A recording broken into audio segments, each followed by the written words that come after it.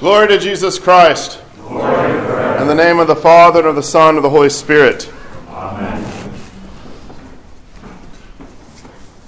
We continue in the Gospel of Mark, our Lord going about immediately healing, cleansing lepers, casting out demons, feeding the multitudes. And his disciples are still not very quick on the uptake. Before the gospel reading that we had this morning, we have a very interesting encounter that our Lord has with his disciples, and specifically with Peter. Jesus asks his disciples, "Who do people say that I am?" Some say, "You're John the Baptist." Others say, "You're Elijah." Maybe one of the other prophets. And he turns to them, "Okay, that's what other people say. Who do you say that I am?" And Peter, who's always out in front, got to have front and center for himself, says, "You're the Christ." And then Jesus tells them, "Don't tell anyone," as he has been throughout Mark. But the people can't seem to follow his directions. Then he goes on to tell them, this is what it means to be the Christ, the Messiah. The Son of Man must suffer. He must be rejected. He will be killed, and he will rise on the third day. Peter, who has given this great confession of faith, he says, "Jesus, I need to talk to you later." When he gets a chance, she pulls him aside and he says, "How is this possible?" The text tells us that he rebukes our Lord. Jesus turned around and in front of all the disciples, because Peter wants to secretly rebuke him, he openly rebukes Peter, saying, "Get behind me, Satan, for you are not mindful of the things of God, but of the things of men." Peter has in his idea, he understands Christ is the Messiah, but he doesn't really have the content of what it meant to call Jesus the Christ, the Messiah, the Lord. He has in his mind perhaps a conquering general, or someone who's going to have to not die, who's not going to suffer. In our time, we have many Peters. We have many who will point to Jesus and say, "He is the Messiah. He is the Son of God." But what that content is devoid of the cross, devoid of the suffering, the rejection, the death of Jesus Christ. There is a Christ without a cross that is a very popular content of preaching. Not just in the general populace, just kind of idea, which is the general kind of deism. God loves us. As long as we're okay and nice to people, God eventually will bring us up to heaven. This is kind of America Christianity light. But we also have Christ with a little bit more, maybe Christ with a nice sweater and a mustache, kind of like Ned Flanders, right? He's the next door neighbor. There's still the niceness, but he's meek, he's mild, but he also has this really strong moralistic streak. He has this idea, this is what it is to be a Christian. You're going to have to look and live. Of course, Ned Flanders is a complete caricature, but caricatures have a bit of truth in it. We also have Christ who is wrapped in a flag, whatever that flag is. Or he's wrapped up in a particular social movement. Or he might be a donkey or an elephant, if you get my drift. Jesus has no cross, but he has all sorts of other things that he is affiliated with, that he, lo and behold, always already confirms what I believe, what I think, what I want, what I desire. A Jesus who saves, and the question mark is, what exactly is he saving? but he requires nothing of me. Or I think that Jesus is the one who's going to be on my side, almost Jesus as Zeus. Jesus is going to strike my opponents. Or, in the inverse, because that can go the other direction, Jesus is the one who's going to strike me. He's looking out where he's going to destroy me, where he's going to see, oh, he misstepped. There's another one. There's a great quote from a Protestant theologian of the early 20th century. I commend to you to always find wisdom and call it wisdom wherever it comes from. The quote goes like this: "A God without wrath brought men without sin into a kingdom without judgment, the ministrations, the ministry of a Christ without a cross." Let me repeat that. A God without wrath brought men without sin into a kingdom without judgment through the ministrations of a Christ without a cross.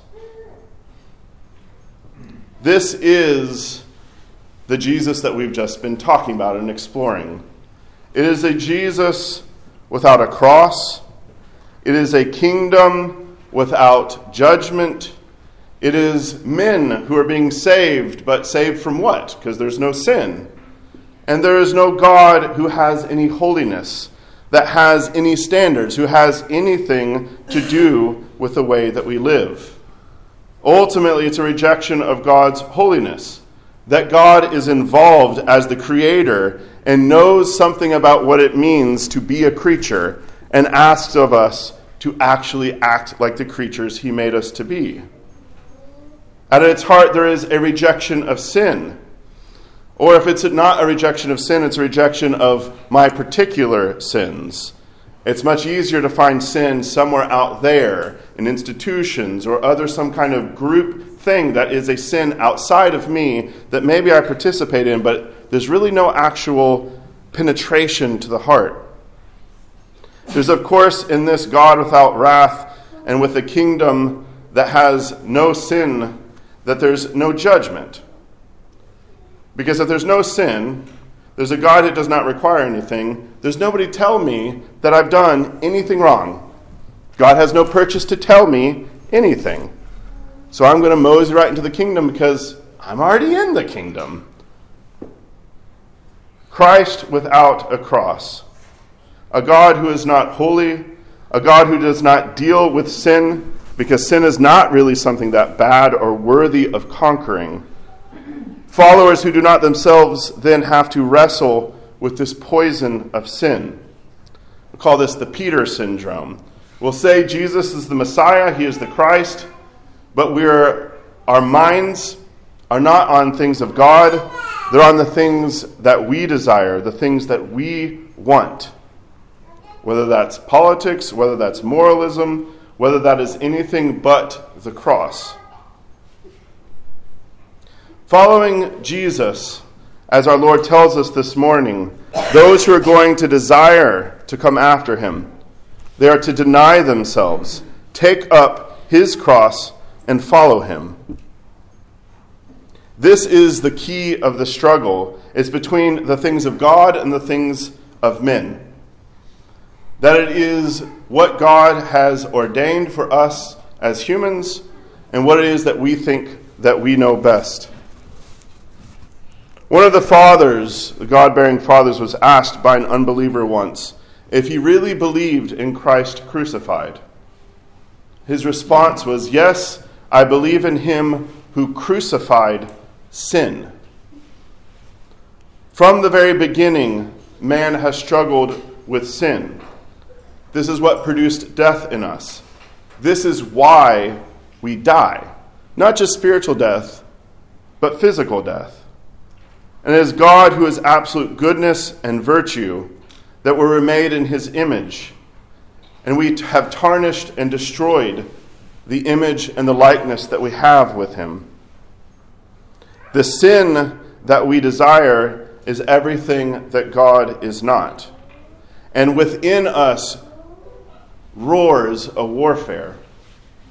The war between the flesh and the spirit.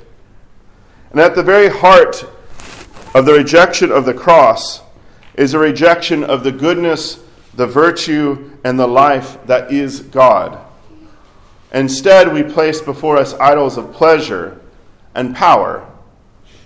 Because who wants to take up a cross? Who wants to suffer? Who wants to follow a Jesus who is crucified? Let's trade some things out. Instead of a cross, let's put a BMW. I like BMWs. They go pretty fast. They're pretty comfortable inside. I've only been in one once or twice. I don't have one. But I sure can dream about it. I sure can desire it. Or food, or sex, or whatever pleasures and comforts that I seek that have nothing to do with God, but my own ego, my own pleasure, and at the end, my own power. We don't want Christ with a cross because we want to worship a God who lets us do whatever we want to do. Typically, the rejection of the cross of Christ, and this can happen knowingly or unknowingly, is because we wish to continue in our sin. We don't want anyone to say we are wrong. We do not want to crucify our flesh. We do not want to orient our lives around the source of life as the primary, most important thing. We prefer dead idols. We prefer power that's going to end one day when we die. We prefer pleasure that we know is fleeting. So this is the general challenge. A Lord without a Christ. A kingdom without judgment. A God who does not love us in such a way that at times we're going to feel his wrath, his distance, his absence. So let's get a little specific. What does it mean to grow in taking up our cross? Or what does it mean to carry our cross? Let's go back to Genesis and Exodus.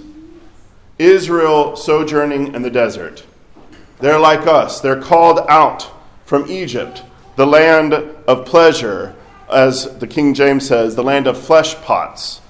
I think that means boiled meat. Good things. Flesh pot doesn't really sound very attractive to us, but for them, as they're in the desert, that's what they're dreaming about, flesh pots. They're called forth to the promised land. And what does Israel do as they're going about in the desert? What is the main problem? Grumbling and complaining, or murmuring, that like Victorian word, murmur. Over and over again. And what's fascinating is that they're not just out in the desert. They're not just carrying the cross of exile and exodus. Their enemies have been destroyed. They're free. They're going to the promised land. They have hope. They have their faith confirmed because God has acted. They're being led by a pillar of fire and a cloud. God is present with them. Not only is he present with them, leading them, he's feeding them every single day. But they're in the desert. They don't have that buffet of flesh pots. They don't have the things that they want. So they murmur. And the culmination of this, when they go to the mountain, there's thundering, there's lightning. Moses has told them, this is what we're going to do. I'm going to go up the mountain. You all stay here. They've seen the miracles in Egypt. They've been fed. There's literally honey like manna on the ground every single morning. And what do they do when Moses goes up the mountain? They build an idol. They take the gold that they took out of Egypt, they melt it down, and they build an idol. And they have a party. Israel, for us, is an incredible example of when we're in the desert, which is our pilgrimage through this life. We're being led, we're being fed, we have the protection of our God. And yet, how much murmuring, how much complaining do I do in a single morning? I don't want to look at my texts. I don't really want to think about it. Because I'm not even in the desert. I'm sitting on my couch. Or I'm in an air-conditioned car or a heated car. I'm going 75 miles an hour down the interstate, sometimes 80. I have not a care in the world because I know exactly where I'm going, somewhere to eat something nice. It's Lenten, but it sure tastes good. There are these external crosses of what St. Innocent calls them. Our life and the things that we experience. And I'm just going to read a little bit from St. Innocent about what he calls external crosses, our own deserts. To take up one's cross means to accept and bear without murmuring everything unpleasant, painful, sad, difficult, and oppressive that may happen to us in our life. And therefore, whether anyone offends you, or laughs at you, or causes you weariness, sorrow, or annoyance, this goes from everybody to those you see early morning in the kitchen, to those you see later at the office, to those who send you that email out of the blue that upsets you. Or you have done good to someone, and instead of thanking you, he rises up against you and makes more trouble. Or you want to do good, but you're not given a chance. Or some misfortune has happened. For example, either you are ill, or your wife or your children, or with all your activity and untiring labors are schedules, right? You are suffering from want and poverty, and are so hard up that you do not know how to make both ends meet. Or besides that, you're in some difficulty, whatever that difficulty is. And think for just a moment, because I'm sure that you can think about a person, a situation, or something, especially because Lent brings out all the demons and all of the suffering. There's something that you're bearing right now. St. Innocent encourages us to bear this. This is what it means to take up the cross. Without malice, without murmuring, without criticism, without complaint. That is, without regarding yourself as offended, without expecting any earthly reward in return, but to bear it all with love, with joy, and with firmness. To have our minds on God's things, godly things, instead of the things of men.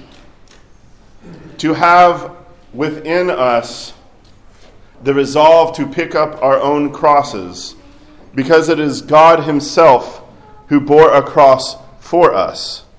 This is the heart of the gospel. Without the cross, there is no salvation.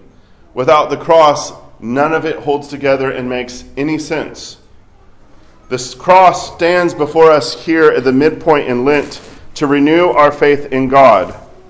For as we will say in a few moments at the anaphora of St. Basil, he descended into the realm of death through the cross, that he might fill all things with himself.